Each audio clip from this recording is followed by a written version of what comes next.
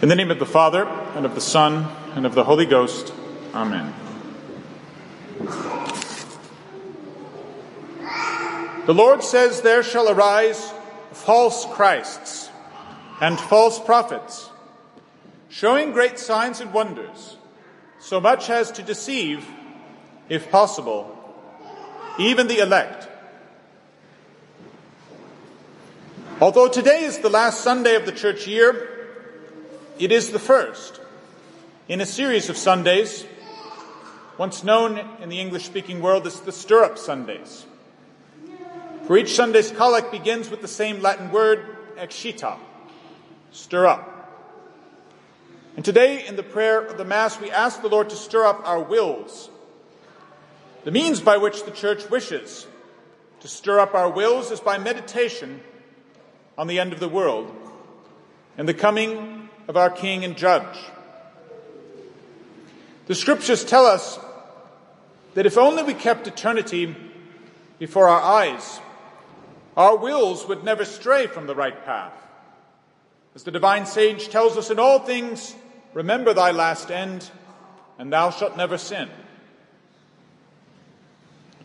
The gospel which we hear today will be told to us again next Sunday on the first Sunday of Advent, told by St. Luke, while today we hear it from St. Matthew. And the gospel we hear today is truly completed by the chapter in St. Matthew which follows, the 25th chapter.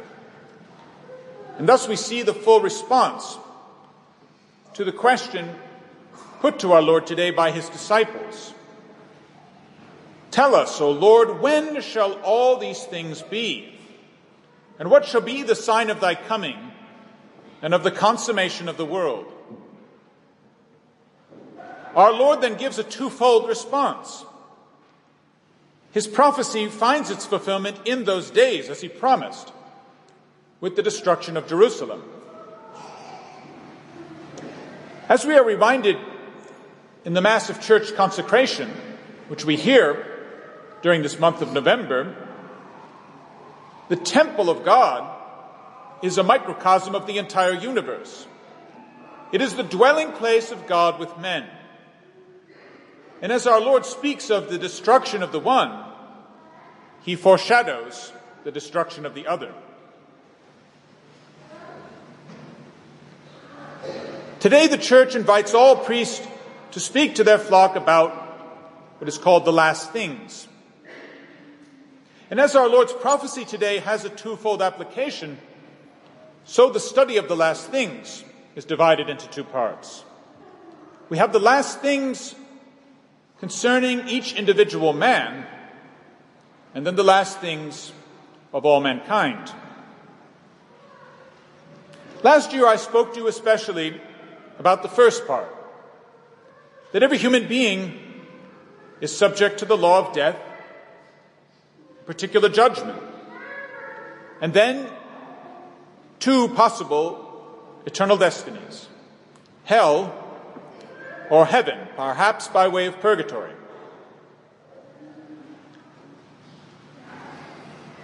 Priests must never cease to speak of this subject. Even those on this earth without faith can acknowledge that the end of this life is coming for all of us here present within a few short years or decades. But you and I know from faith that one day there will come a generation of human beings that truly is the last generation. Their end will also be the end of all things. Why do we speak about these last things, especially these last things of the entire world? I propose to you three reasons. One, to know the truth which God has revealed. Secondly, to shun all curiosity, intrigue, and error about these important questions. And thirdly, to make us turn to God in prayer, in confidence, and in love. Concerning then these last things of mankind, what are the truths that we all must profess as Catholics? We may number them today as 7. At the end of the world, Christ will come again in glory to pronounce judgment. The time of Christ's coming is unknown to men. All of the dead will rise again on the last day with the same bodies they had on earth. The bodies of the just will be remodeled and transfigured to the pattern of Christ, who is risen in glory. The bodies of the wicked will also rise again immortal, but unglorified and subject to suffering. On this last day, Christ will judge all men. The wicked will then be separated from the just, and they shall go to their separate abodes in eternity, never to meet again. And finally, on the last day, the world will be destroyed and gloriously restored. What I have just named for you are articles of our Catholic faith. And so let us cast away all intrigue, predicting the date of the end of the world, raptures being left behind, all books which have any sort of title like that attached to them, and anything about a 1,000-year reign of Christ on earth. Let us rather abandon ourselves to divine providence, aided by the Scriptures, as their marvelous prophecies truly do unfold before our very eyes. For as we hear later on this in Advent, that which was written in former days was written for our instruction, that by patience and the consolation of the Scriptures we might have hope. It is in this spirit that I now undertake to expound to you a particular truth of our faith, which is necessarily linked to any consideration of the last things of mankind, the figure of Antichrist. St. Jerome, the great master of the Scriptures, commenting on today's Gospel, explains that when our Lord says, "When you see the abomination of desolation standing in the holy place," although this prophecy has immediate fulfillment in the defilement of the temple by the image of Caesar, not long before the destruction of the temple in 70 AD, he says we find its ultimate fulfillment in Antichrist himself. In perfect accord with the words of St. Paul to the Thessalonians, "The end shall not come unless there first come an apostasy, and the man of sin be revealed, the son of perdition, who opposeth and is lifted up above all that is called God or that is worshipped, so that he sitteth in the temple of God, showing himself as if he were God." Who is this Antichrist? St. John, in his first epistle, seems to speak of many. He seems to speak of a spirit of Antichrist, or even a way of thinking, which can be called Antichrist. It is certainly true that the spirit of Antichrist has been in the world ever since the devil lost the battle on Calvary. Antichrists, then, in the plural, are to be found in every age. And if we call them by that name, it is because we recognize them as precursors of the man of the final days who will bear that title for the last time. We must then reject the notion that Antichrist can only be understood in this sense, only as a sort of collective personality, a way of thinking, or a spirit of an age. There will truly be a personality at the end of time who will be recognized by the faithful as Antichrist. This Antichrist will be a man. He will not be a supernatural being. Remember that even the devils are not, strictly speaking, supernatural beings. They have a nature different from ours. They are pure spirits, while man is a composite of spirit and matter. God alone is supernatural in himself. He alone is beyond all created natures. He alone, then, can perform the works of creation, of transubstantiation, or of taking on a human nature and uniting it to his divine nature, in that mystery known as the Incarnation. No, the only way any creature can become supernatural is by participation in the life of God, that is, by grace. The good angels and all human beings in the state of grace are then far more supernatural than the devils can ever be, for they have lost grace forever. And so anyone in the state of grace is more supernatural than Antichrist. We who live in Christ have a power that he shall never have. This is important to remember, for Antichrist will have the strength of all the legions of devils behind him, whose spiritual nature allows them to act upon the material world, such that he will imitate and mock the supernatural life of grace, and perform many signs to deceive people into thinking that he has supernatural powers which exceed that of Christ's disciples. As the apostle continues to the Thessalonians, his coming is according to the working of Satan in all power and signs and lying wonders. This advent of Antichrist will be possible because he will appear on the world stage at a time when the power of the devil will be completely unleashed. This, according to the surest teaching of the Fathers, is the meaning of the 1,000-year reign, and it has nothing to do with what we hear from people today, especially in this country, who follow a heretical idea known as the rapture.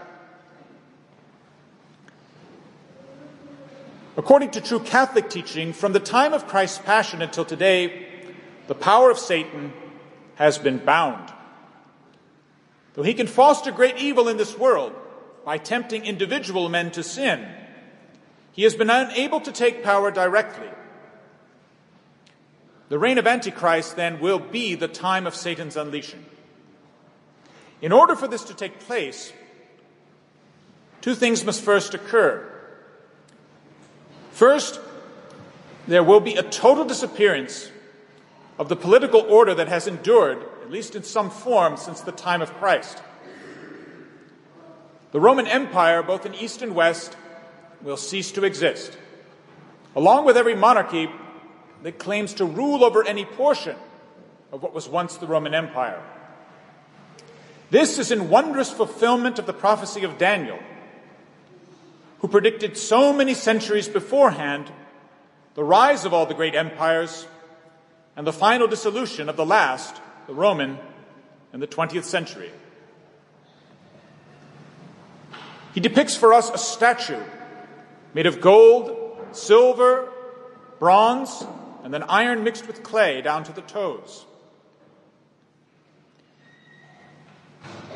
These different parts of the statue are rightly interpreted as the Babylonian, Persian, Greek, and Roman empires. The last, the Roman, is depicted by Daniel as two iron legs mixed with clay and having 10 toes, for the Roman Empire would be divided into East and West. Although at least one person in East and West would claim the title of Caesar until the end of the First World War, this empire would already begin to crumble over the centuries, with lesser kingdoms, that is, the toes, claiming portions of it. This fourth and last human empire corresponds to the fourth and terrible beast, foretold in Daniel chapter 7, and again by St. John in the Apocalypse. This beast and its 10 horns will lose their dominion, but they will be replaced for a short time by the reign of one little horn, which Daniel says has the eyes like the eyes of a man and speaks great things.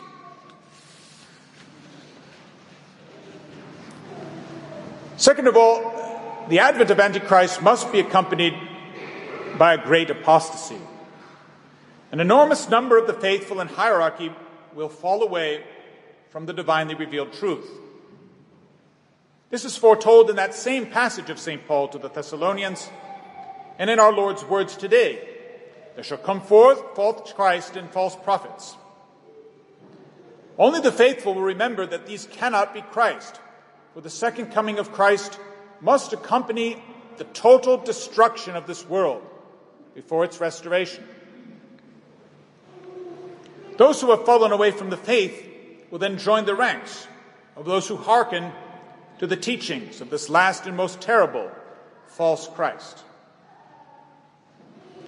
What of the conversion of the Jews? As you heard last week from the pulpit, the coming of the children of Israel to the truth of Christ is certainly an event that will mark the final days. This may occur, however, only after the Jewish people have been deceived by Antichrist, perhaps even embracing him as their long-awaited Messiah. What we must never forget is that the reign of Antichrist is to be short. Both Daniel and St. John speak of 3.5 years. And it is to be followed immediately by the second coming of Christ, who will destroy him. For St. Paul tells us the Lord Jesus shall kill him with the spirit of his mouth and destroy him with the brightness of his coming.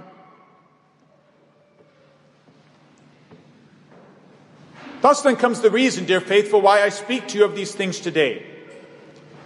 If we consider the last things of each individual, death, judgment, heaven, and hell, for our salutary conversion, we consider these last things of all mankind, not because we presume to pronounce upon the date of their arrival, although indeed we may find signs in our time, but in order to encourage us.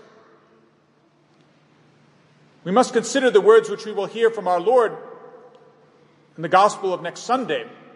When these things begin to come to pass, look up and lift up your heads, for your redemption is at hand. The end of the world and the end of our own life should not be a source of discouragement for us. What are we doing here as Catholics if our actions do not have eternal consequences? All the things in this life which we refer to as tragedies are nothing of the sort. We know with divine faith and must never cease to repeat to ourselves the truth that there is only one tragedy in this life: dying in the state of mortal sin, leaving this world as an enemy of God. The end of the world then is to us a promise, not a threat. It is true that throughout this month of the Holy Souls, we hear in the Requiem Mass the Dies Irae, day of wrath and doom impending. But we have also heard the beautifully consoling Masses of church dedication for the great Roman basilicas. Our calling is to be saints, to be part of that glorious vision of St. John which closes the New Testament, and which we find so beautifully represented on our side altar of Christ the King. And I heard a great voice from the throne saying, "Behold the tabernacle of God with men, and he will dwell with them. And they shall be his people, and God himself with them shall be their God. And God shall wipe away all tears from their eyes, and death shall be no more, nor mourning, nor crying, nor sorrow shall be any more, for the former things are passed away." And he that sat on the throne said, "Behold, I make all things new." Amen.